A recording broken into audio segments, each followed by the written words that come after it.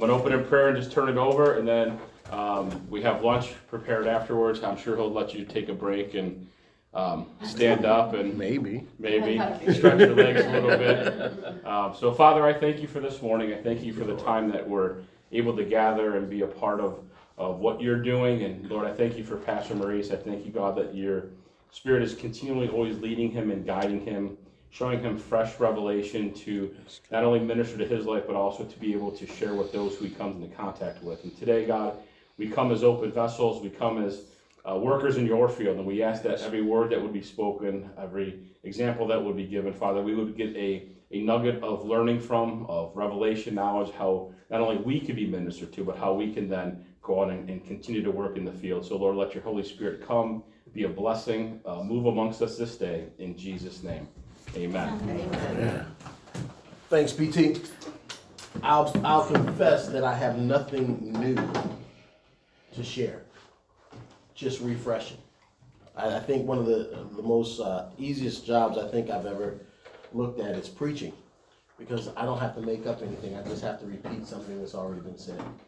And so this morning, the whole goal is not really to give you something that you haven't heard before, but maybe as a refresher, something that we kind of relook over, help us to understand, particularly this morning, what is it that we're trying to achieve?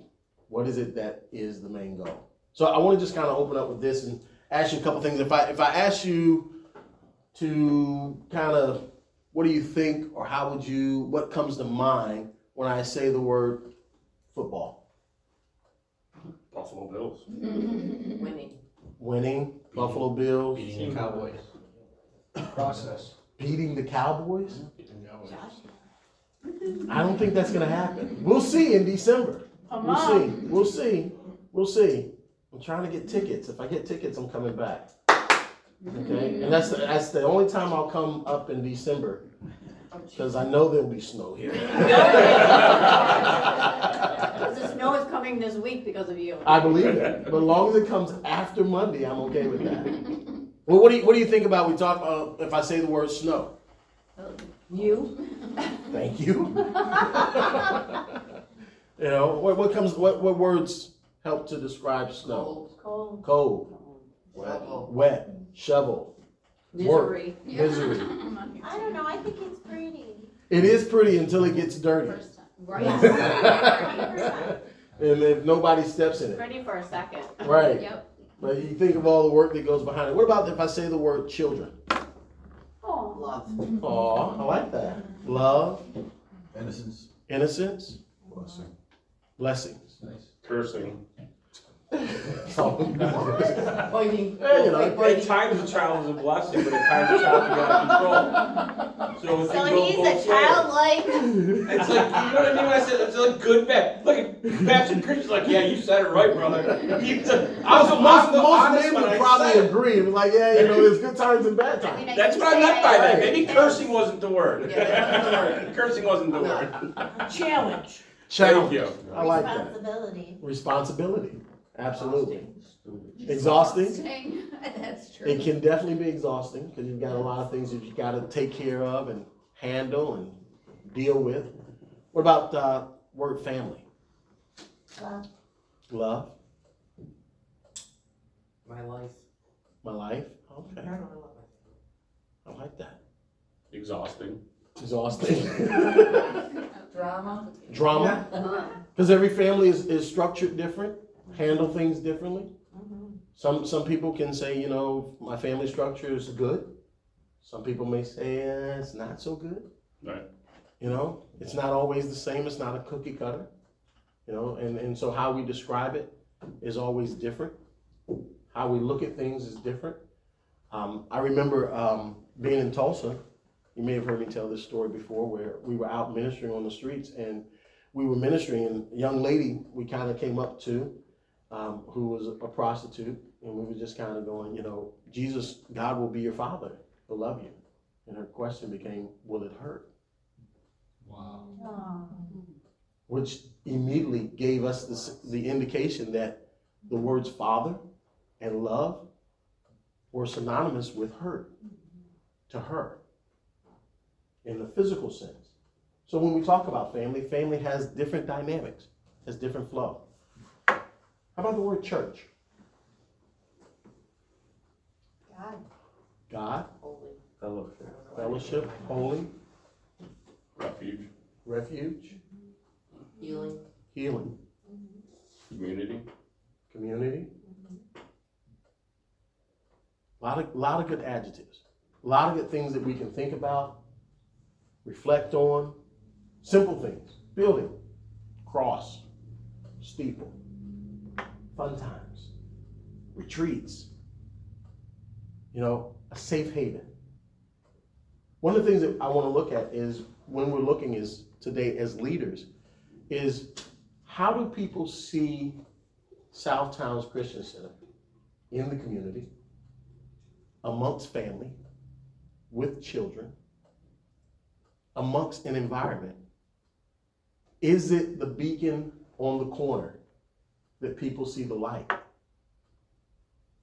Or has it become kind of a family-oriented organization that's almost an exclusive group? And churches, unfortunately, can become that. Churches can become well-knit, well-put together, well-oiled organization. But it's almost like, I had a restaurant back home that I've passed by this restaurant for years, all my life. All my life, I've passed by this restaurant. Never knew anything concrete, but in my mind, that wasn't a restaurant for me. Now, I get it. There are some restaurants, Tracy, I look at and I go, that's just not for me. I don't have a motorcycle. So when you see the Harley Davidson sign, you kind of go, that's a biker bar. Sorry. No, I don't want to go there until I get my Harley. Then I'll go there. But I don't know why. I don't know. I really don't know why. And then one day, my wife goes, have you ever eaten there? And I'm like, I haven't. I just always felt like that wasn't a place for me. We never want the church to feel like it's a place that people kind of ride by and go, that's not a place for me. And so I want to challenge us today with thinking way outside the box. And how do we become the light on the corner? How do we become the light on the hill?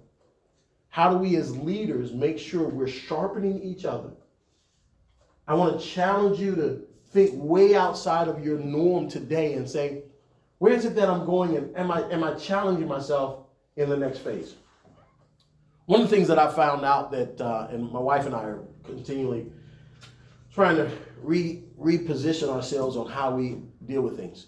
They say, statistically, that most relationships die early on. And here's how they say that. As men, we get ready to date a girl, we scope her out, look her over, check her out, get to know her friends, try to figure out, is this going to be a good match? Is we're attracted by the eyes? And then after we get attracted, we want to know if brain, we can connect. We typically find the love of our life at a young age, and we have aspirations, we have goals, we're education or drive or trade or whatever. We're pushing.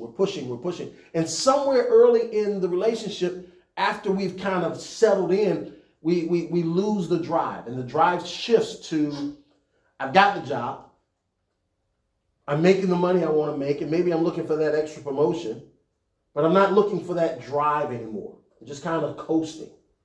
We don't date as much as we used to, as because we got kids. Yeah. What else are we gonna do? We gotta go to the soccer games. We gotta go, the hockey games. We gotta go to football games. We gotta do all this other stuff. And so, the drive of loving and caring and taking care of the relationship kind of begins to settle down to this is who we are, and there's no drive anymore. Have we gotten that way with the church? Have we gotten to the place in church where we're no longer thinking way outside the box anymore? We no longer are looking at how do we, engage people? How do we engage the community? How do we win souls? Because we've been taught this is the way we win souls. We win souls with the box cutter of A, B, C, and I'm going to do my part. But can I do just a little bit more? Can I go just a little bit further in helping someone and engaging someone? Have we gotten to the place where we are, and we'll get a little bit into this a little bit later, but I'll just throw it out there as a teaser. Have we gotten to the place where we say, you know what? My discipleship is, I go to work, I go in the community, and I say, hey, we got something going on at the church this weekend, would you like to come by and be a part of that? And I've done my discipleship. Is that really discipleship? No. Has it really become, put on the shoulders of the pastor that you go, I need you to hear my pastor preach. Oh, we got an awesome praise and worship team. I just need to get you there. Because we really haven't understood what real discipleship looks like. So I've got a few things that I wanted to get you. I'm giving you some notes because we want to look at not only guiding the flock, but we want to look at how we're nurturing the faithful. Okay? Because how Southtown's Christian Center grows will all be determined on not just the pastor, but the leadership. Servant leadership is critical. And if there's any place that you serve here in the ministry, my goal today is to expand your thinking and say, can I do more? And I'm just going to be right up front about that. This is not an offering that I'm trying to take up. I'm not going to have a $50 line, a $100 line, a $500 line. But spiritually, I am going to ask you to stand in a $50 line, a $100 line, and a $500 line. If your giving is at 100, I'm challenging you to go to 500. If you're not giving at all, I'm challenging you to give at 50. I'm challenging you to say, can I do more? And it might not just be what I do in the building, because we're the church. See, we talked about that, the church, and we talked about the building. We talked about the steeple. We talked about the fellowship in the community. But the Bible says that we are the church. And so wherever I go, whatever I do, first I represent Christ. Do your neighbors feel comfortable in going, man, I don't know what he's going through or what they're handling, but you know what? I want what they got.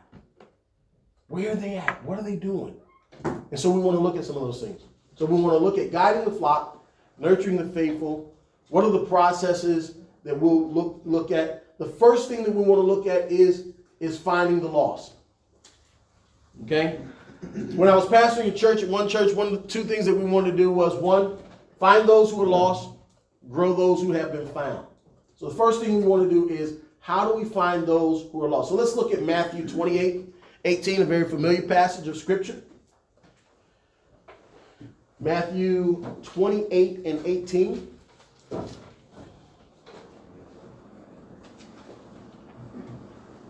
And I'll challenge you all to, if you know some of the terminology of some of these things. Matthew 28:18. Anybody in here know what this scripture is referred to? I'll read it out for you. And Jesus came and spoke to them, saying, all authority has been given to me in heaven and on earth. Go, therefore, and what? Make disciples of all nations, baptizing them in the name of the Father, and of the Son, and of the Holy Spirit, teaching them to observe all things that I have commanded you, and lo, I am with you always, even unto the end of the age. Now, anybody can tell me what this passage of Scripture is referred to? Great Commission. The Great Commission. The Great Commission. That's the command for all of us. Listen, I need you to put this in your notes. We got to put aside personal agendas. This is not about whether you're Republican or Democrat. It's not whether or not, you're up or down, left or right. This is about love. How do we express love, show love? And guess what? We're to go into all nations, compelling them. And I'm going to tell you something.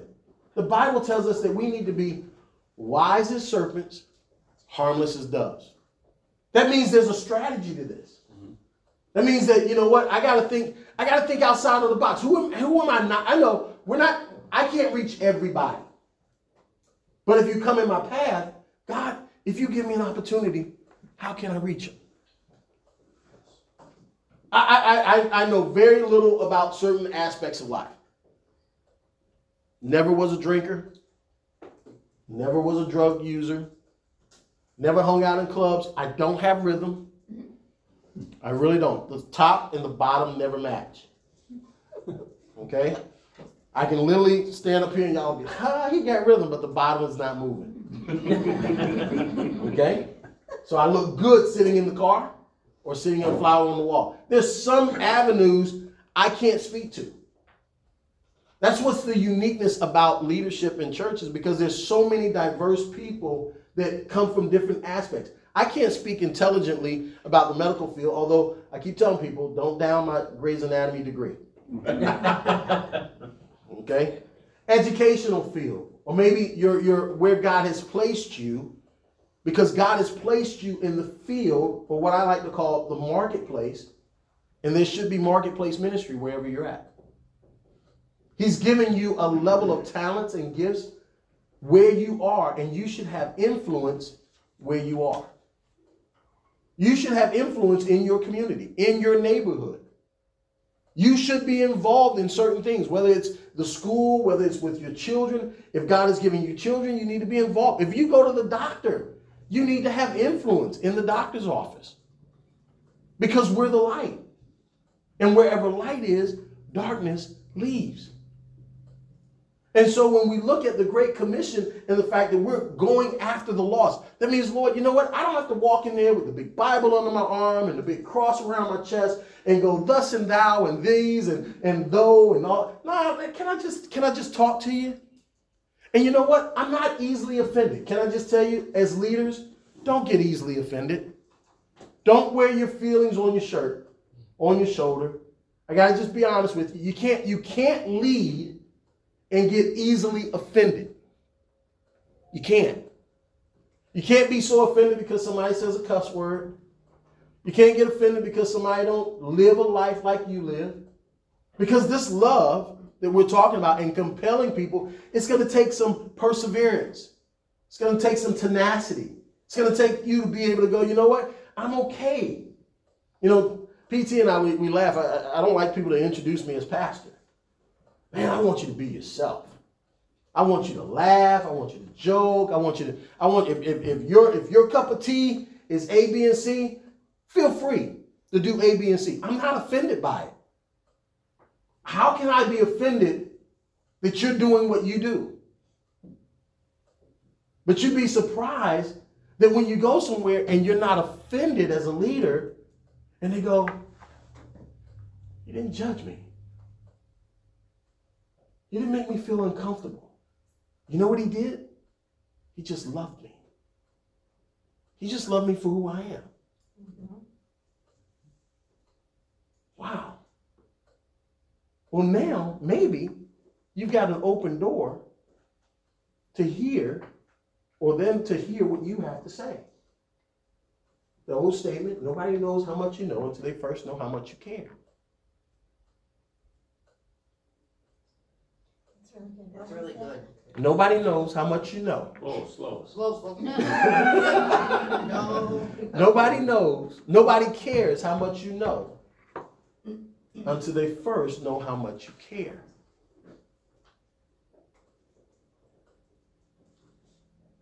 We've got to get back to the basics of just love. We've got to get back to the basics of loving folks and just saying, you know what? I care for you as an individual. I might not like what you're doing. I might not like the sin you're in. But you want to know something? Because God loves you as a person. Nobody cares how much you know. Call me out, man. I know you out there. I'm calling you out because I don't want to call Tracy out. I'm making sure you wrote the right thing. That's good, Tracy. Thank you. Nobody knows, nobody cares how much you know until they first know how much you care. There you go, I got it. Okay? Because at the end of the day, when we want to be people that we compel, we're driving it. But how do you drive it? Do you drive it with the big, your Bible thumping folks? My middle brother was the chief of sinners outside of Paul. Yes, he was. Yes. He had so many conversations with Tom over the phone. Oh, he would threaten Tom. What'd you call my brother Fro? That's so racist. I'll come to Oklahoma today and I'm like, dude, he's not gonna do nothing. This big. He's probably drunk and like, today he's a Muslim, tomorrow he'll be something else, and this will be something else. And I got to a place early when we were in college, and I would see him in a summer job I was working. When I saw him, I'd give him the Bible. Hey, do you know God's got a call on your life and you need to do so and so and so, and God, the devil wants to take you out and blah, blah, blah, blah, blah. And every day I saw him, I was hitting him. I was hitting him with the word. Oh my gosh, man, I'm gonna win this. This is my brother. He's gonna be one for Christ with everything I've got. And one day he looked at me, he walked up to me before I could start. He started. Man, last night I was with this girl, man, she was, and believe me, the description he gave, I was going, oh, I don't want to hear that. That's vulgar. You're destroying my spiritual mind. The devil, I rebuke you in the name of Jesus. You're trying to bring me down. And he sat there and he looked at me. He says, you know, every time I see you, that's how I feel. He said, if I don't change things around and I die, and I go to hell, that's my business. He goes, we'll still be brothers. But if you keep talking to me this way, I'm going to stop coming around. He says, and then we won't have anything. He says, so if all we get is this life, because I choose not to accept Christ and live the afterlife, why don't we love each other now? And if by chance I change my heart, I don't know who to come to. Yes. Because you've loved me in every stage of my life. The last 8.5 years of his life, he turned his heart around. Not only turned his heart around, began preaching the gospel. Now, trust me, God had to take him through some very hellish places in his life. But he became one of the greatest evangelists I've ever known in my life. Why? Because, man, he could go sit at the bar and talk to somebody at the bar. He could go to a baseball game and talk baseball or football. He related. He became Paul. He related to everybody because he had history. He had been somewhere. He had done some things. Now, I'm not saying that you got to do some things to be somewhere, but I'm telling you that if we're not expressing love and compelling people in a very wise way, say, you know what, God, I'm going to utilize the scripture that says some water and some plant and some water, but it's who gives the increase? God gives the increase. It's not my job to save folks. Write that in your notes. You need that, because sometimes we forget that. It's not my job to save folks. Okay, let me put it in a better way. It's not my job to change folks. My job is to love them right where they are. How do we find the lost? Are we willing to go in places that we're uncomfortable? Say that again. Are we willing to go in places where we're uncomfortable? And then not be uncomfortable? Can you go to the game and enjoy the game with a neighbor while everybody around you is, cussing and swearing and doing all, I don't want to go there. Well, they need us there. They need us involved. Why is it that many of the things we can we're going to vote it in or we're going to protest it in? How about you just be there? You don't like what's going on in the community? Guess what? Get involved. You don't like what's going on in the school system? PTA, get involved. Be there. We begin to win the loss when we're engaged with the community. Second thing I want you to look at, let's look at Luke 15. Flip over to Luke 15, 4 through 7. What man of you, having 100 sheep, if he loses one of them, does not leave the 99 in the wilderness and go after the one which is lost until he finds it? And when he has found it, he lays it on his shoulder, rejoicing. When he comes home, he calls together his friends and neighbors, saying to them, rejoice with me, for I have found my sheep, which was lost. I say to you that likewise there will be more joy in heaven over one sinner who repents than over 99 just persons who need no repentance. Here's what I want you to write down at that scripture. We need to have compassion for the lost. How many people do you know that used to belong to South Towns? When was the last time you reached out to them? When was the last time you touched base with them?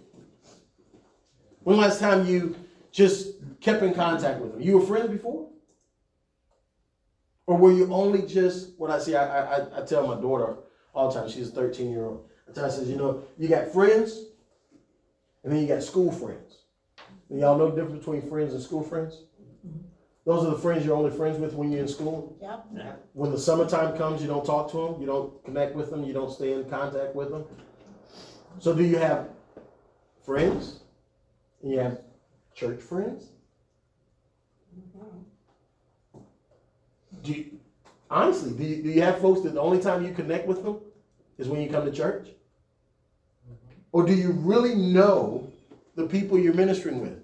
Do you really know the people, you really have koinonia? What's that word, koinonia? Do you guys know that word? It means fellowship. Do you really have true fellowship, integration with who you, Tom and I, we know each other. We understand each other. We can laugh and joke and talk about a lot of things.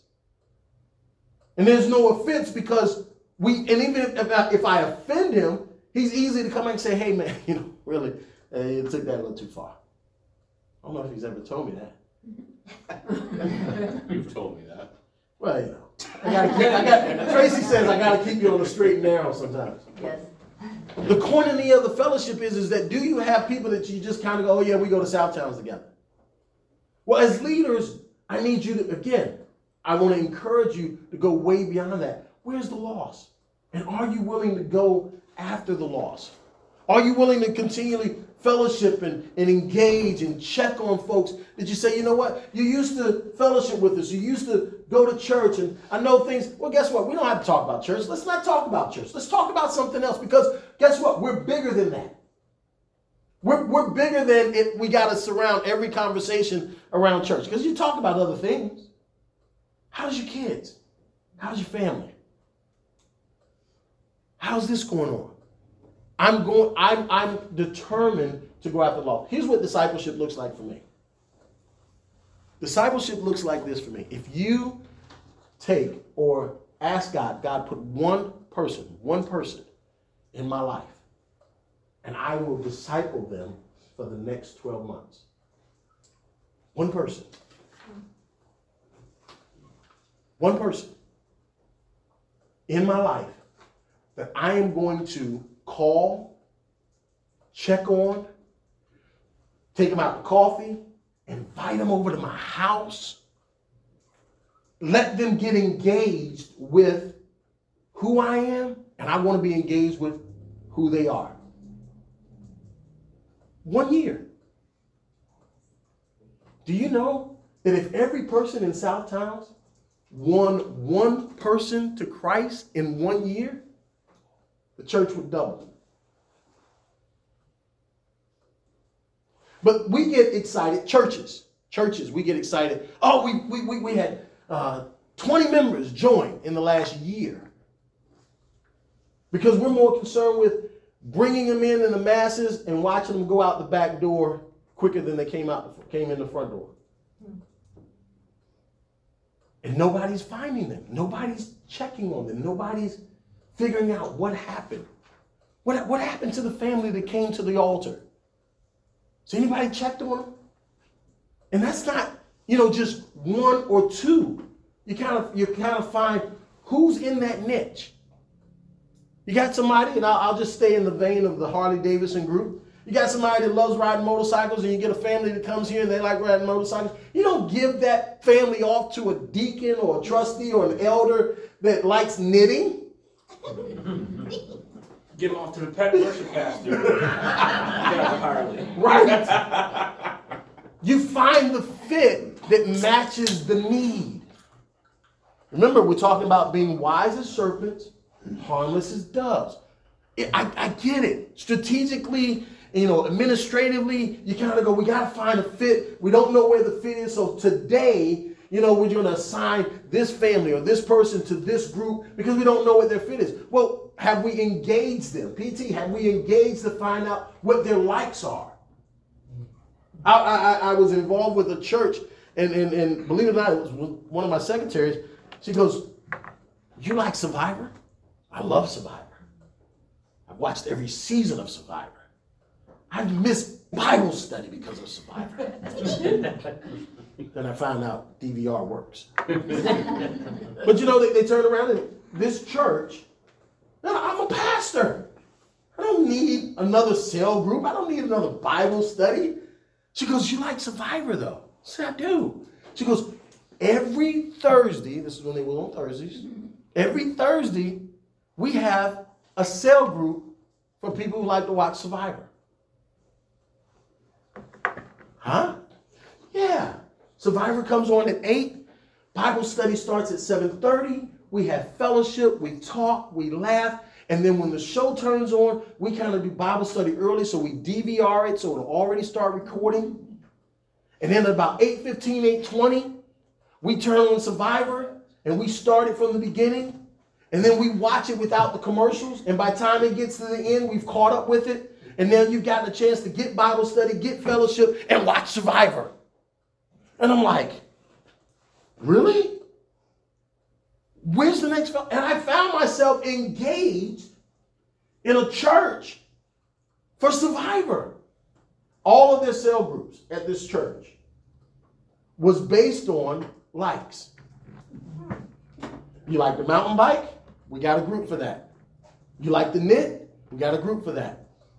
You go Harley David? We got a group for that. Because what they found was they were able to meet the need and then capitalize on that need. Every person in here and in the church should be at least a social media evangelist. Whether you like social media a lot or not. Every post, again, I'm here to challenge you like I'm your pastor. Every post that goes up on Facebook, you ought to like, whether you read it or not. Why? It engages.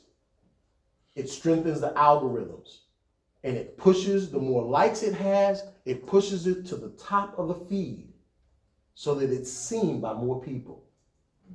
Every sermon ought to be shared by every leader with your family and friends. Yep, I said it because I can go home on Monday. Y'all already cut the check, right? If you haven't cut the check, I might start behaving like that. That's all right. I've got good dinner already. Seriously, we're talking to leaders here, right? So we can just kind of be free about some stuff. There should not be a post that goes up on the social media of Southtowns Christian that you have not already liked or shared. You ain't even got to read it. You ain't got to read it. Just like it. It amazes me that because I follow Southtowns. So I know what I'm talking about. I'm guilty. And when I see a post, Look, I truly and honestly, But do you know how much? It's something between me and God that Right. I'm like not on it. Like, But you know how evangelist is working today? I know, but I'm trying to not spend time that it's consuming my life. And truly and honestly, it's made a tremendous change in me.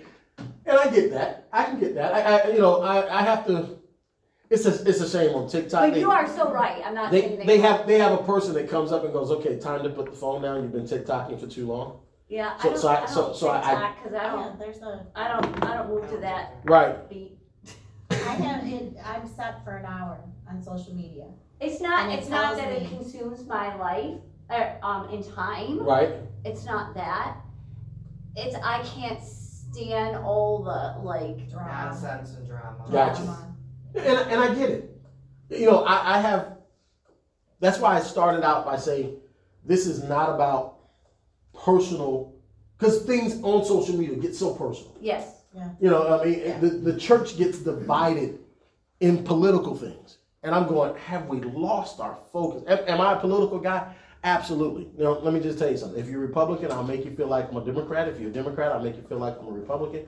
I just stand in the middle of the ground and I just make everybody mad. So don't ever want to get in a discussion with me, because trust me, I don't care who you vote for, who you like. I just want you to vote. That's my biggest thing. But I will make you mad and think I'm the other party. So it doesn't matter. I'm independent. I like to have conversations to make people upset. My wife goes, it's a shame. I might not get into heaven because of it, but it's just. However, let me just tell you where society is. My children would not listen to my sermons, and I don't know why. I'm like, but my son and my daughter started watching TikTok, and all of a sudden they saw Pastor Mike Todd, and they was listening to 60-second sermons on TikTok of Pastor Mike Todd, and all of a sudden they started liking his page, and then they started looking at the little snippets that he was doing, because guess what? Pastor Mike Todd wasn't putting up his TikTok, somebody else was.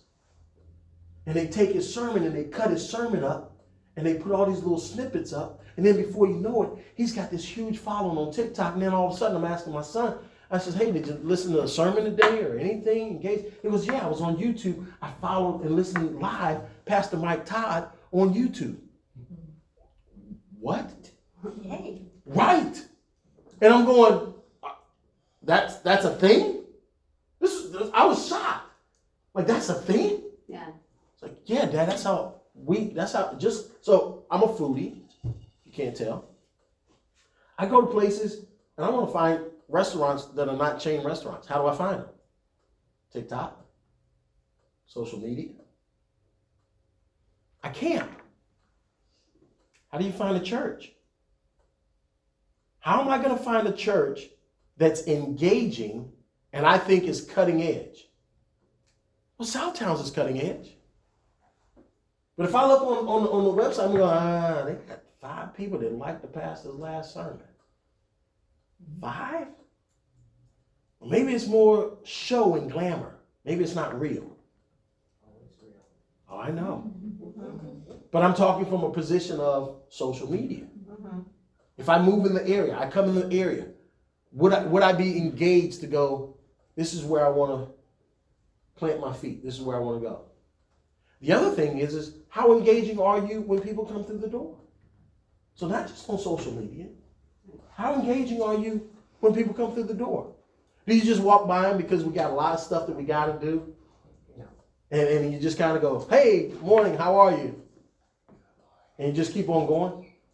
Or do you really take an opportunity, especially somebody that you've never seen before, and engage them and say, welcome, thank you for coming to Southtown. My name is so-and-so, and if you need anything, we've got a welcome table and this, and make them feel welcome. Make them feel like this is a place we want them to engage and be a part of. This is that leaving the 99, going after that one. Because oftentimes we get so consumed with, again, what the big ball looks like that we're not really concerned. We win people one person at a time. We engage people one person at a time. And that's the big commission that we're going. So we want to go after the lost, The second one that we get to is growing those who are found, because guess what? We have to make sure we're growing those who are found. Anybody got any comments or questions before I go to the second part of this? Any comments or questions? Pastor? Yes. Not to go off track, but I'm something okay I with talked off to track. Tommy about, frankly, was going after some of the people. Mm-hmm. And I don't want to speak for him because I think he had a really great point in surmising a 2-hour conversation in 30 seconds. Some of the people who left, frankly, were bad apples. Absolutely. And so it's hard sometimes to differentiate, like, maybe someone just had whatever issue, reach out to versus, you know what? I don't know how to say it. Maybe another church is a good fit for you. Yeah. And trying to determine the difference. So, You know what I'm saying? yeah, my mom used to tell me I had to stop saying this, right? Because I used to tell people all the time when they came to the church, I would tell them, I thank you for coming, and I bless God when you leave. Stop. I would, and my mom says, son, you're building a church, you can't keep saying that. It doesn't, I understand your heart, because really, truly, I don't want you to stay any longer than God wants you here. It's like manna. Yeah. If you hold it, it'll spoil, and it's no good for any of us. There are people who are cancerous. You want to cut it out. Yeah. It's not good for the group. But what I'm talking of is that like a bad apple or cancer, I think of people as clay. And like in Jeremiah, there's workmanship that can happen. All of us have testimony that we can look back and go, I was that person. And I didn't work out. That church hurt me, or I didn't like the pastor, or we didn't get along, or maybe I was a part of a family and the family split and they stayed over there and I can't go back there. I get it. I get all that. I get all that. What I'm actually engaging in is saying, you know what though?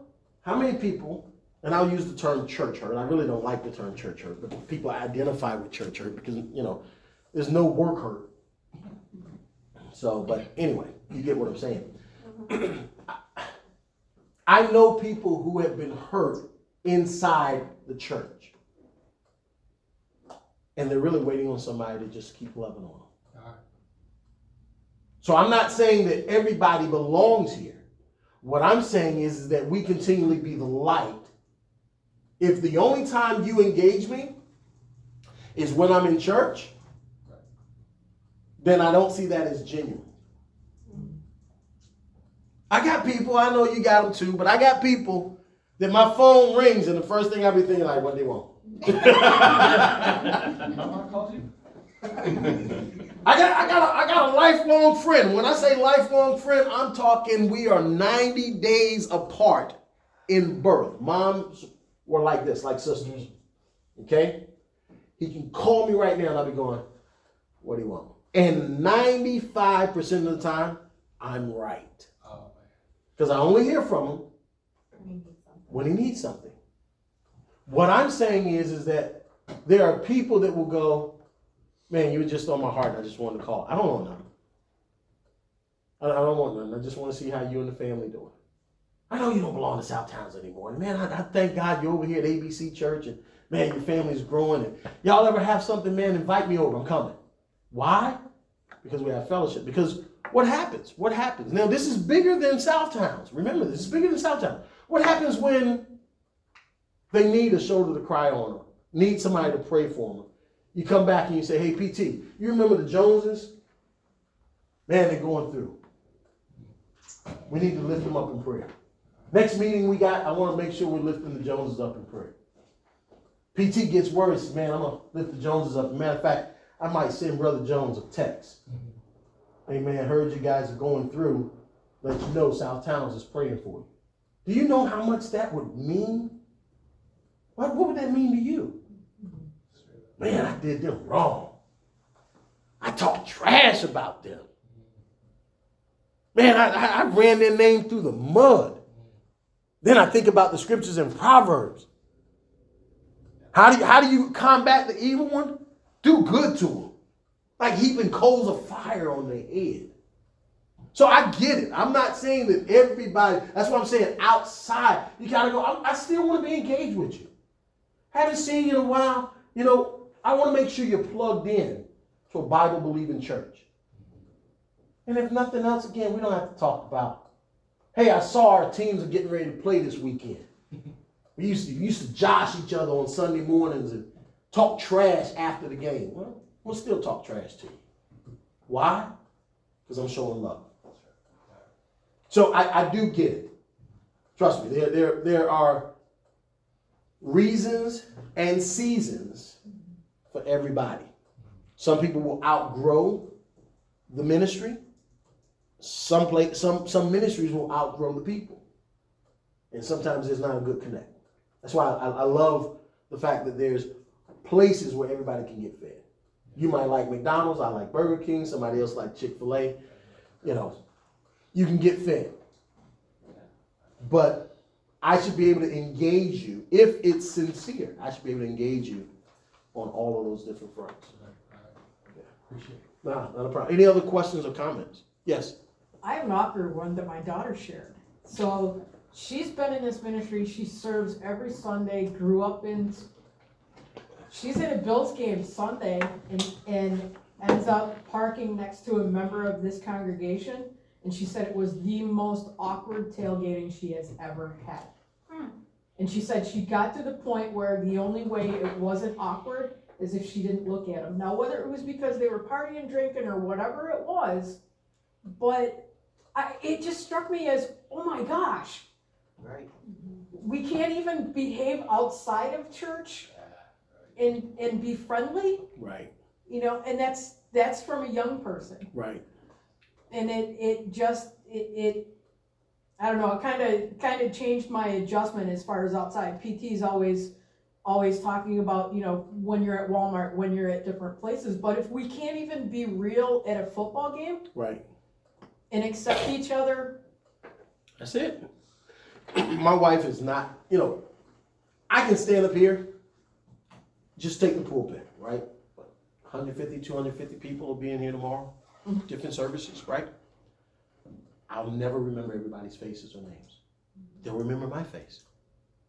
My wife and I will go places, and I'll just kind of nudge her, and I'll be like, you know, okay, I'll tell you my secret, okay? We'll go places like Tyler Perry. And she's like, that's our signal for church. And she'll be like, where? Because we're conscious. We're always conscious. Not so that we can be like, put that away. No, that's not, you missed the point. Tom, you missed the point. Like, baby, put that away. No. No, the point is that we recognize that people are very sensitive. They see us and they identify with us. And I'm going, and baby, we're going to say hi. I can't remember where we remember them from. I don't know how we remember them. But the first time I don't speak to somebody, they're going to get offended. Mm-hmm. And you might say, well, that's not right. Well, come on. People are people. Mm-hmm. So I have to nudge her sometimes, like, hey. And we'll leave sometimes. We have this little game, you know, so we take notes. I mean, I'm telling you all my secrets. The game is, you know, I walk up like, hey, how you doing? Good. Yeah, how things been going? How's the family? You know, I don't know if he's married. I don't know if he got kids. I don't know if his mama's still alive. I don't know. How's the family? And then my wife will chime in and goes, he's so rude. I'm sorry. I'm Khalifa. How are you? We've set this up because I need to know his name. I need to know his name. It's, you know, or we'll be sitting there talking and we'll be engaging, and I'm just trying in my head. I'm rolling through the Rolodex. It's like, where do I know this guy from? Or where I can't remember his name. If I don't introduce my wife, now if I go up there like, hey Tom, what's going on? Tom, have you met my wife, Khalifa? Now you know. But if I don't introduce the wife, it's like, baby, that's your signal. Get his name, because I don't know. Come on, we're talking here with leaders, right? But the engagement. Tom will come up to me and I'll be like, and we'll just, hey, how you doing? He's like, oh man, I saw a pastor, and you know, he act like he loved me on Sunday, and then he saw me in the mall and walked right by me. Lost one. Yeah. Well, here's the deal. I'm going to say it now. This happened this morning to us. It happened this morning to us. We went to Tim Hortons. And I said, you coming in or staying? He said, I'm coming in. I said, okay, no, I'm just coming in with you. I said, okay. So we walk in, and there's a gentleman there in a Pittsburgh Steelers jersey, and he comes here not a lot, but occasionally. African American, white wife, the whole deal. And I see him out all the time, and I always forget his name. And he turns around, I'm like, hey, what's going on? He's like, Pastor, what's up with you? What's going on? I said, oh, nothing. I got this thing today. My friend Pastor Maurice is in from town. He goes, hey, Pastor Maurice. And he goes, hi, I'm Jonathan. Jonathan, that's great. How's your wife doing? How are the kids? What's going on? Because he's got a lot of kids. He's like, oh, the girls are dancing. And literally, we just did this morning. I couldn't remember, and he had a Pittsburgh jersey shirt on, and he's like, you need prayer for that thing. And I look at him, and I'm like, you're a Cowboy fan. You need prayer. You both need prayer. And it was just a great moment. And I'm like, hey, come see us sometime. Love to see you. Whatever I had. And, and off they went, and then we went. But it was like what he just said happened this morning. Yeah. It was a. I had the soccer coach when I was a teenager. Wasn't real close, just had him, whatever. 30 years later, we're at the fair, crowded, and I see this guy. He has not changed. I'd like to think I've changed. He sees me. He leaves his wife and kid, comes over and goes, I have no time. I know you from somewhere. I just want to say hi. Nice to see you. I'm sorry I can't talk, but really awesome to see you. I know you from somewhere. And he took off. Right. And I was like, yeah. I love it because he was just not only said hi to me, because he was transparent. I know who you are. Right. And I love this shtick, frankly. Oh, absolutely. But I just love that he's like, I'm out of options. So, hey, I know you from somewhere. Sorry, I don't know where. Yeah. Oh, it was awesome. I'll never forget it. Well, I've been places. I'm like, I'm sorry. I literally. So I was in a grocery store the other day, and I saw this lady. I'm looking all to the right. I'm like, gosh, she looks so familiar. And so I just left it alone. We walk a little bit more, and now we're in the middle of aisles, and we're coming by, and she cuts and goes down. And I walk by, and I'm like, I turn around, and I'm like, I'm sorry. Do we know each other? And she's like, I was looking at you at the deli counter, and I'm going, why do I know this guy? And I'm like, and I'm thinking the same thing. Yeah, found out she used to work with my mom at the food bank, and I was like, Miss Katie. She was like, yeah, how are you? So there are times when I'll admittedly say I don't know somebody, but remember this, as leaders, you're in the face of people who are watching you. Yeah. You represent the ministry. And you may not realize, you may be going, well, everybody's focused on PT. Nah, it's not just PT. It's the worship team. It's the worship team, it's the greeters, it's the elders, it's the teachers, it's the administration. You get a phone call and it's, hello? What? Like, do you like being at work? You come through the front door and it's kind of like, hi, how are you? I'm like, do you want to be here? Because your energy transfers to me. Do I want to be here? And so it's important as leaders that we begin to look outside those boxes and, again, stretch our imagination and say, you know what? Last time I went to a place, and I call this Chick-fil-A service. You might have heard me say that before. You ever heard me say that? I teach so many different places. There's a difference between Burger King and Chick-fil-A. Okay? At my job down the street, Burger King is on one side, Chick-fil-A is on the other side. Every now and then, though, I want me a nice flame broiled burger. But I won't go to Burger King on that street. The service is horrible. Horrible. I can go to Chick-fil-A and be like, hey, I'm sorry, thanks for the order. I forgot to ask for sauce. Oh, I'm sorry I didn't ask you if you wanted sauce. They take the ownership. No. I should have known what I wanted. No. I should have asked you if you wanted sauce. We ought to have Chick-fil-A service.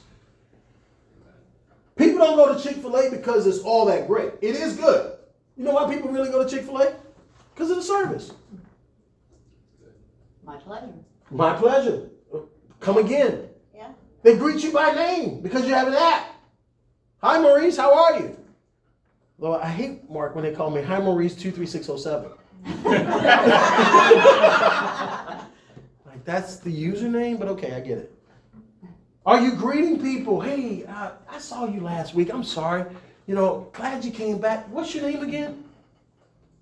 Thanks for coming back, John. If you need anything, let us know. You see somebody, hey, let's go back to the days of getting to know people. Because I get it. We all know each other this way. But you kind of go, it's embarrassing for me to go, I don't know their name. And we've been talking every week. But I don't know. So you know what? You do one of these numbers. You go back and do like the husband and wife did. Hey, PT, what's the cat's name on the third table? Back towards the right there. No, don't look. Oh, you don't know their name either? Okay, don't worry. We'll ask Tracy. Find out people's name. Engage them. And it's better to not remember their name and go up to them and say, hey, you know what? I forgot your name. What's your name? Than to walk by them and not say anything at all. Absolutely. I prefer you go and say, you know what? I'm getting older. Or listen, let's just be honest, right? I know I've got 4 beautiful children, and so my name isn't always Maurice. It's like Aaron's dad, Nick's dad. So, I may be, my adjective to my description may be based upon my children. So I get it. But we're engaging as leaders, and we want to make sure that we're engaging people and we're going after people. Do we need to take a break real quick? I know we're going to be done in about 20 minutes, but we need to take a break. I want to kind of, all right? Cool. So let's look at 2 Timothy. Because we talked about finding those who are lost. We want to grow those who've been found. 2 Timothy 2 and 2. And the things that you have heard from me among many witnesses, comfort these to faithful men. Yeah, sing to me. Comfort these, and the things that you have heard from me among many witnesses, commit these to faithful men who will be able to teach others also. Okay? We need to look at the word that I want you to put by there is discipleship. Okay? Discipleship. You cannot have discipleship without discipline. Now, the church isn't a willy-nilly. The church isn't anything goes. The church is not an organization where we just accept anything and we get everything and I want to make you feel good and so I want to make you feel good, I accept anything. That's not what I teach. If that's what you want to believe and that's what you want to teach, unfortunately you came to the wrong session. Okay? I'm talking about discipline in what we do and how we do. You cannot have discipleship without discipline. The word discipleship, the root word of discipleship is discipline. It means you have to be a student of what we do here.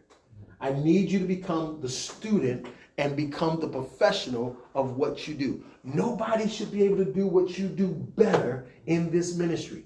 Nobody should be able, you ought to take the call of God on your life and what you do in this ministry as a call from God. Now, I got to tell you this. I got to shoot a shot in the dark here. Unfortunately, the Christian community is the only community that does not require you to do anything to be activated. You can have flunked English, lost your job, and become a newspaper writer in the church. Because we just like volunteers. And if you're committed to it, we'll let you keep doing it. What I'm challenging you is that whatever you feel God has called you to do, I'm not talking about your qualifications. I'm talking about your commitment. Yeah. If God has opened up the door, then take that qualification and go to the next level. Yes? Just the version that I'm reading says, "And the things you have heard me say in the presence of many witnesses, entrust to reliable people who will also be qualified to teach others." Yes. There should be a level of I'm excelling. I'm learning. I want to be the best at it. I'm a student of my own profession. I don't want to rest on my laurels. If you're a greeter at the door, man, okay. So I work with paper. I'm in branding and production. So I print stuff all the time, right? And Tom was laughing about, you called it a ditto machine. Yeah. Yeah. Okay. So, Right. He did. Well, see, believe it or not, I do have this one problem because I print mass production of stuff. I go like to restaurants and places and I see stacks of paper and I start looking at it if it's cut straight and if it's printed right. And I'll feel it, and I try not to anymore because my wife says it's really creeps people out when you take paper and you start rubbing it on the bottom of your lip. I can tell what type of paper it is just by the feel on the bottom of my lip. And you know, I just came from Atlanta from a conference that was a week-long conference on paper, guys, in printing. I spent time, when I look at stuff and I look at like that can and how you can print on that can, that's what I do. So I'm constantly trying to figure out, I'm like, man, okay, they printed that and how, I'm trying to figure stuff out. I look at stuff different. I go in places, and if you still had programs and that you hand out on Sunday, I'm that guy that's sitting in church going, somebody didn't fold this square. When was the last time you educated yourself on the place that God has called you to? When was the last time you said, Pastor, I'm going to be gone this weekend because the church down the street has got, I'm a missionary, but they've got a conference for missionaries, or I'm going out of town, and when I go out of town, I'm learning how to, serve people better. I want to be a servant leader, or I'm called to be an elder or a Sunday school teacher, so I'm engaged in this on YouTube. I'm looking at this. I'm a worship leader, or I'm singing on the worship team, so I want to know what's the latest technology. PT, you ought to be bombarding your leadership with, hey, did you know that this is out there, that we can do this? Or when you turn around and says, hey, here's a new program that we can do to broadcast it better, or here's the latest and greatest. Twitter's changing up, and they've now made it an X. And well, he may not know this because that's not his lane. That's not what God has called him to focus on. You want him to be focused on teaching and preaching and evangelizing. Well, what has God called you to do? And when did you take what you've learned and escalate it to the next level to say, I want to be the best at that? Martin Luther King said it this way: if whatever God has called you to be the best that you can be. If it's a street sweeper, be the best street sweeper you can be. That neither heaven nor hell can do it any better. You ought to be bombarding the administration, being like, listen, I got this seminar, I got this education. It's not going to cost you anything, or it might cost you something, but I'm going to tell you, here's what I'm going to get out of it. Here's what I've gotten out of that. Because I want to be the best at what I do. How can I teach others and lead others if I'm not at the point, the tipping point of being sharp? Iron sharpens iron. If you're not being sharpened here, it doesn't mean you sit on your laurels. It means I go to the next level and I find out, how can I be the best? My wife signed my youngest son up for soccer. I know this is going to shock some of you guys. I've never played soccer in my life. I've never watched soccer in my life. I knew Tom played soccer, and I could care less. I knew nothing about soccer. All of a sudden, one day, Mark, I get a phone call. Hey, Mr. Russell, thank you for volunteering. I didn't volunteer. And I'm sitting there with my wife, and I'm like, what do you mean volunteer? Yeah, this is the youth rec league for the soccer team your son signed up for, and we got you down as a coach. No, you don't have me down for a coach. Baby, did you sign me up? She says, I signed you up to be a helper. Oh, my wife signed me up. I'm a helper. Well, Mr. Russell, we have more kids than we have coaches, and so we don't need helpers, we need a coach. I'm like, I know nothing about soccer. Guys, I knew nothing about soccer. Well, Mr. Russell, we don't have enough coaches, we can't put the teams out there. So now I'm feeling bad. So what did I do? I got on YouTube. I got on YouTube. And I learned about soccer, and I learned a lot of wrong stuff on soccer. I was like, all of a sudden, I got 8 kids on the field. Go get the ball. No, you can't send all 8 down. You got to have some defenders, and they got to stay down on this side. And I still didn't learn enough about soccer, because after that year was over with, I'm like, I'm done. Sign my kid up for swimming.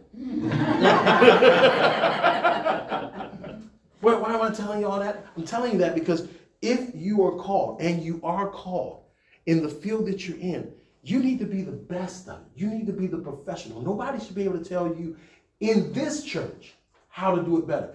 If you've been called to sweep these floors, you ought to know every cleaning supply, the best broom, whether it's a plastic bristle or wooden bristle, you ought to be able to know what's the best cleaning solution to clean the windows.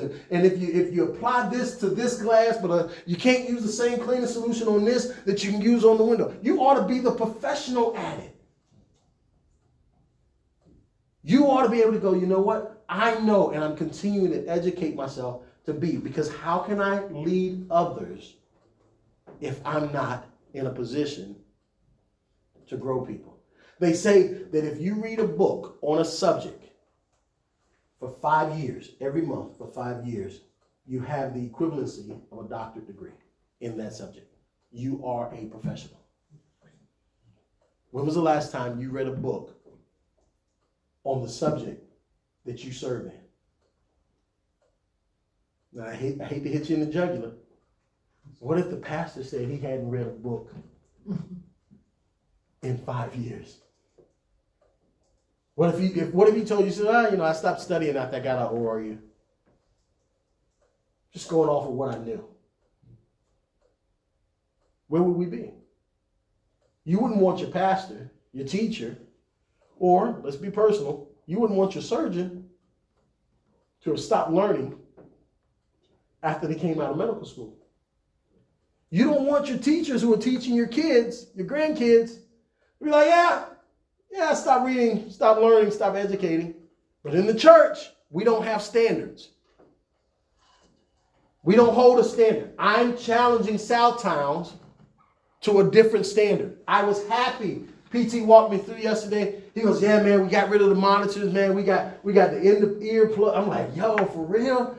Like, yo, I always wanted those. We never got to that level, Mark. But I'm like, that's great. You're staying current. Why does all that matter? Because for the lost, for those who are still trying to find their way, all that matters. For the person who goes, I don't know why they're doing all of this lights and all this stuff on the stage and this, that, and the third. It's just becoming commercialized. And it doesn't need that. I had a deacon one time, Deacon Hawthorne, he goes, I don't understand all of this laughing and joking and stuff going on in the church. Jesus was acquainted with sorrow and grief. And I don't dare anybody to challenge me. Whole leadership, we was all sitting there and, well, deacon, it's okay. When I sat there, I didn't say anything. I raised my hand. Pastor kept ignoring me. I raised my hand. He kept ignoring me. He finally got to me. I said, I agree with Deacon Hawthorne. I think it's too much going on in the church. It's not in the scriptures. If we can't find it in the scriptures, we ought not do it. Right, Deacon Hawthorne? That's right, Timothy. That's right. That's what I'm talking about. That's our young Timothy back there. I says, if you'll agree with me with one thing. He said, what's that? I says, you ought not ever go pee again. Because I never saw in the Bible where Jesus went and peed.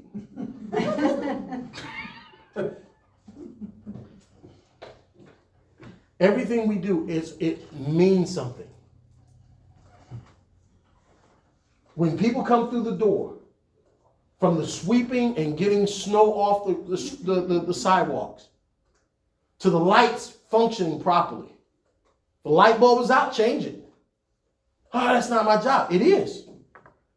It is, because we all represent this branch. And there's no big eyes or little U's. There's no, well, that's not my job. No. Because when we come in, it all makes an image on us. Because we say we're part of this fellowship. That's how we grow people. We educate ourselves. We learn. We become the professional in that field. All right?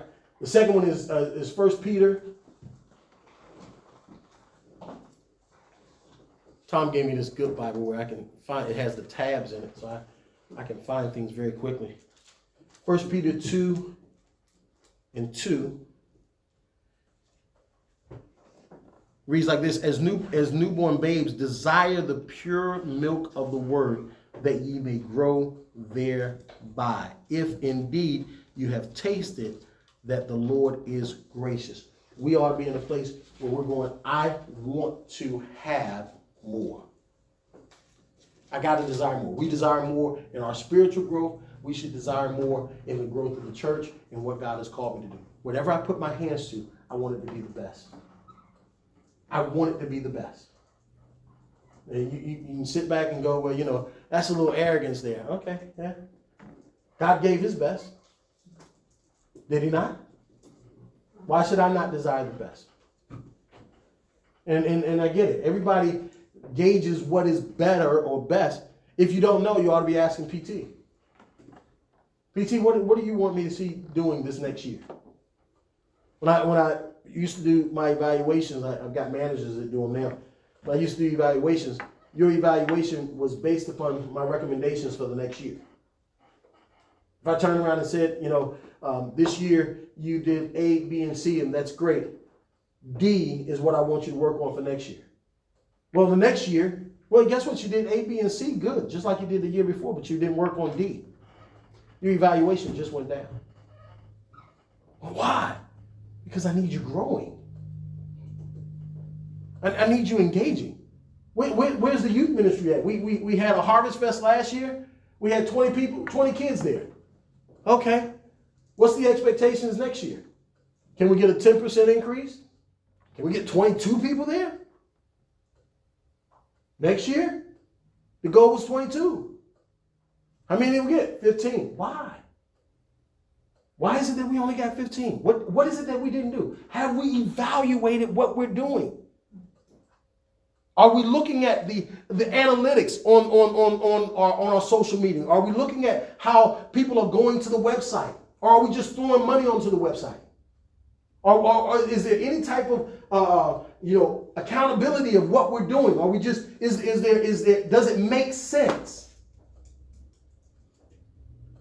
And again, as leaders, we ought not get offended when leadership goes, why are we not here? Why is it that we're not marking to a different tune or a different beat? It shouldn't be a question on the praise and worship team if you go, why didn't you make it practice? And if they continue to miss practice, you go, hey, PT, I think I'm going to have to make some changes. PT should have so much credibility in your leadership or with the praise and worship team. He goes, they're not making it. Let me reach out to them. I'm going to reach out to them. Hey, listen, I understand, you've had a couple conversations. Is busy right now. It just doesn't fit with, we get it, no hard feelings, but until your schedule can kind of match up with our requirements, well, we might need to ask you to step back for a minute because there's certain requirements that we're going to need in order to take the ministry. And nobody should be offended if you're part of the team. You don't get offended by that. You kind of sit back and you go, okay, Lord, I'll take that one on the chin. I got a time in my life when everybody else was getting new assignments at the job. And I'm going, arrogance. I'm more qualified than they are. Lord says, I'm not going to promote you. I'm not going to ask you to do nothing until your heart changes. I'm like, my heart's pure, God. I know. And for a year and a half, I had to sit second seat till God changed my heart. But I remember, he didn't repeat that but once. He told me that, Sandy, one time. Your heart's not in the right place. He didn't have to say it again. But I kept battling with him. All right, today I'm better. They give out Christmas awards every year, Tom. Christmas awards every year. They put your name in a basket. Tell them where you work. I work at CBN, Christian Broadcasting Network, 700 Club, right? So every year for Christmas, you fill out a form, you put your name in the basket, and the Christmas program, they rotate this big old thing, and they pull your name out, and they give you all these gift certificates, and you can win everything from a $5 Starbucks card to a trip to Israel, right? And everything in between, TVs and all this other stuff. And I know, I've been there almost 23 years, I've never won anything at the Christmas program. Never. Never. And you know something? I don't anticipate ever winning anything right now. Because my heart's not right. I'm going to tell you how I know my heart's not right. You ready for this, Mark? Ready? When they call the $5 gift certificate to Starbucks, I go, don't call my name. Don't call my name. I don't want.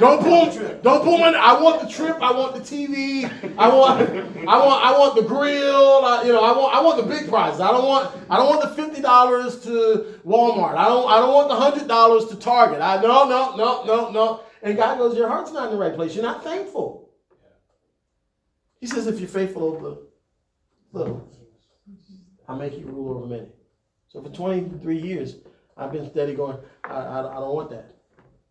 And my heart doesn't change on that. I don't know. Maybe I need to, but for 23 years. I'll take care. I know, that's what my wife's going to say. Well, look, I told Kalitha I'd bring her the Target. If I got the Starbucks card or the Target, I said, then that'll be your gift for Christmas. She goes, then they'll win it. Ticket free. We got to make sure our heart's in the right place. Let me quickly go through making sure that we're being passionate about what we're doing, making sure that we're discipling people, making sure that we're giving them the nourishment that they need to make sure that we're giving them, we're moving as leaders. Are we moving from just the milk and we're moving into the meat of things? The PT should not have to keep going over the same thing over and over again with you as a leader. He should not have to keep rehearsing things that you should just know what to do. If he says that I need my leaders at a conference, then guess what? You need leaders at the conference. If he says I need you to be, at church at a certain time, guess what? Need you to be there. Are things going to come up? Absolutely, things are going to come up. Is there grace and mercy? Yes, there is. But you ought to set a better standard. We should not have a different standard. If you was on your job, you do better. And if you're not doing better on your job, maybe that's why you ain't getting the promotion. I'm going to start that and look down here. Like I'm just going to talk like that for just a little bit.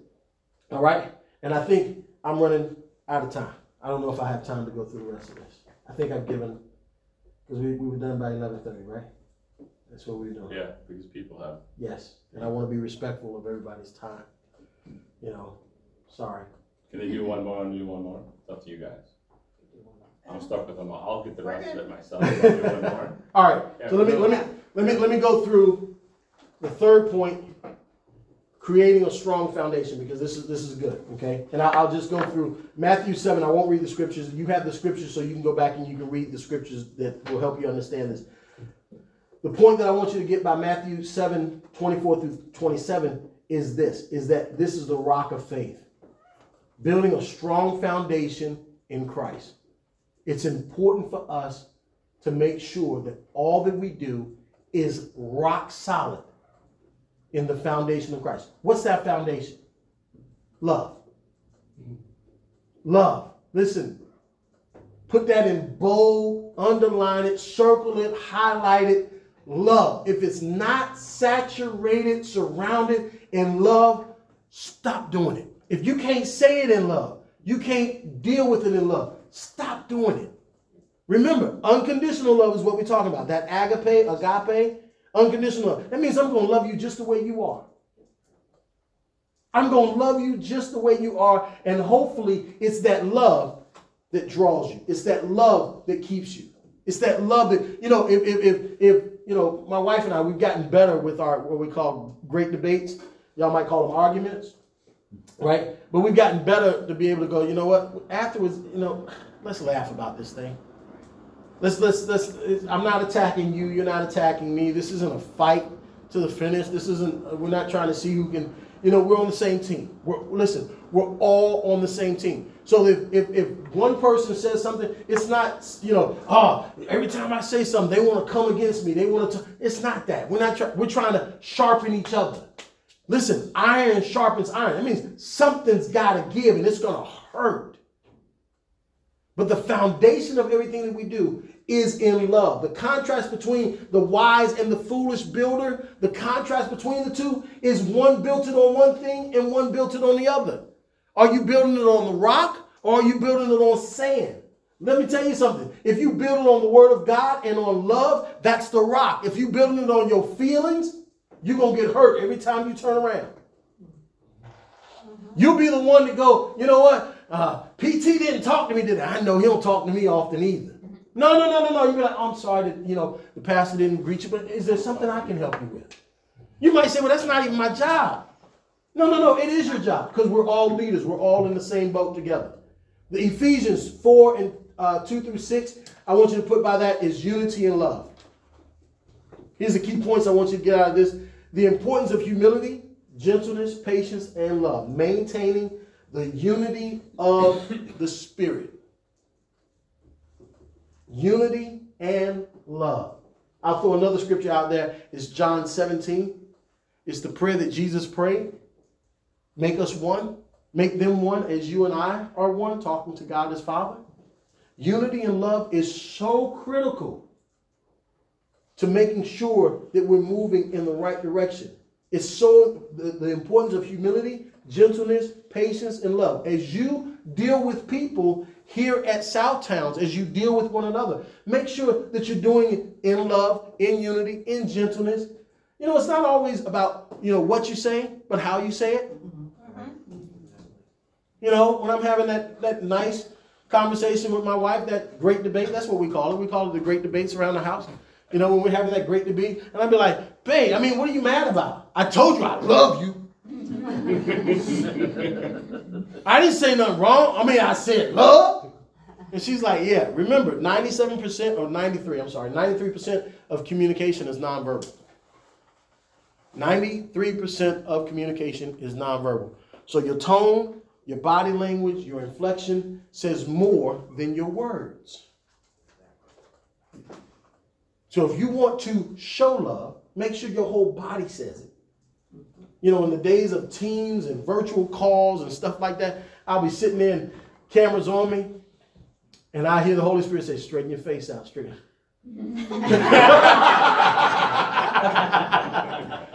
Because what I said meant everything, but what I meant to say and what I was thinking in my heart was, that's an idiot. And my body language showed it. So make sure that what we do, we communicate that level of humility, gentleness, patience, and love. I've just got one more, the fourth one, since we're here, might as well get it out of the way. All right, supporting ministry leadership. Hebrews 13:7, I want you to write this one down. Honoring and praying for leaders. Not only should you be praying for your pastor and his family, let me tell you something. Take out the head and the rest will follow. If you're not praying daily for your pastor and his family, did you hear me say that? Yes. I'll repeat it. For the pastor and his family. He has a commission by God to look after you. You ought to be praying for him and his family. You ought not be jealous about what God blesses him with. You ought to be thanking God for whatever God blesses him with. Because whatever happens to him, it just means it's coming on down.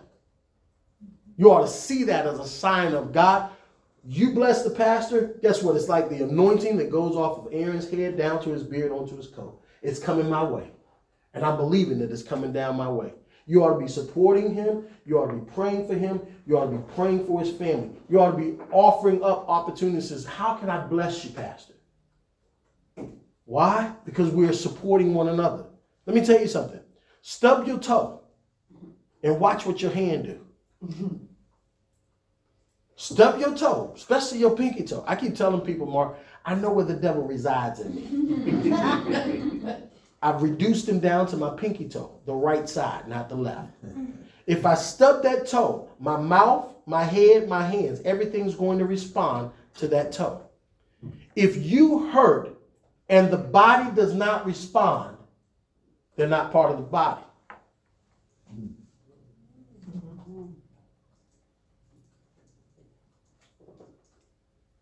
Get a migraine. Everything shuts down. I don't want to see nobody. I don't want to talk to nobody. I don't want to hear nobody. We should be praying for the head. If you don't feel the passion, because I'm going to tell you something, and I believe this with all my heart, because I believe in the man of God that God has placed here in this season, that when you hurt, he hurts, and he's praying for you. And you should be doing the same. Amen? Amen. Honoring and praying for your leaders, obeying and submitting to leaders. Okay, don't be like the children of Korah.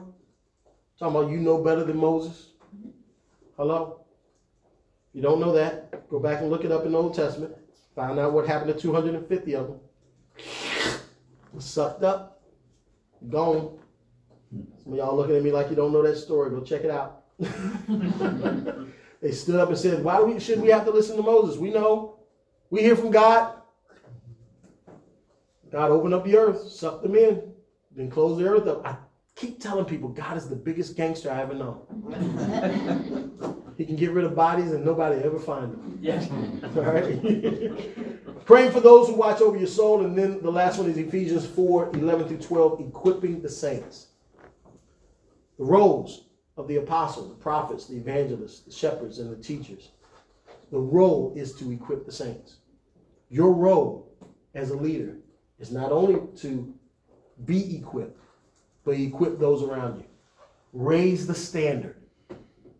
Raise the standard in your areas. Raise the standard of your commitment. Require more of folks. And watch them rise up. Watch them come up. They're not gonna back down. They're gonna go, you know what? Thank you. I didn't know that was in me. I didn't know I was able to do more. Yeah, I want you to do more. I want you to, here's a book or here's a teaching that I want you to get involved with. Here's some things that I want you to get engaged with. I want you to, because why? I want to make sure that whatever offering, sacrifice we give unto God is the best that we have to give. Here's the takeaways, okay? Is that we look at everything that we do. I want you to look at this week and look at all the 4 steps that we looked at and write down sometime between now and the next time you guys meet, write down an action step that you will apply of the things that you've learned today. Something that's specific to your area. Something that's specific to, what you've learned so that you can say, you know what, PT, this is what I'm taking away. This is what I'm committing over the next year to doing in the area that I'm assigned to, so that we will see growth as a ministry. Over the next year. I'm not asking for the next 30 days. I'm saying something over the next year. 4 steps, put action steps to it to say, you know what? Here's what I'm going to do. Because we got to be what? Not just hearers of the word, but doers also. Any questions or comments? This was awesome. Thank you. All right. Thank you guys so much. Turn it back over to PT. Thank you.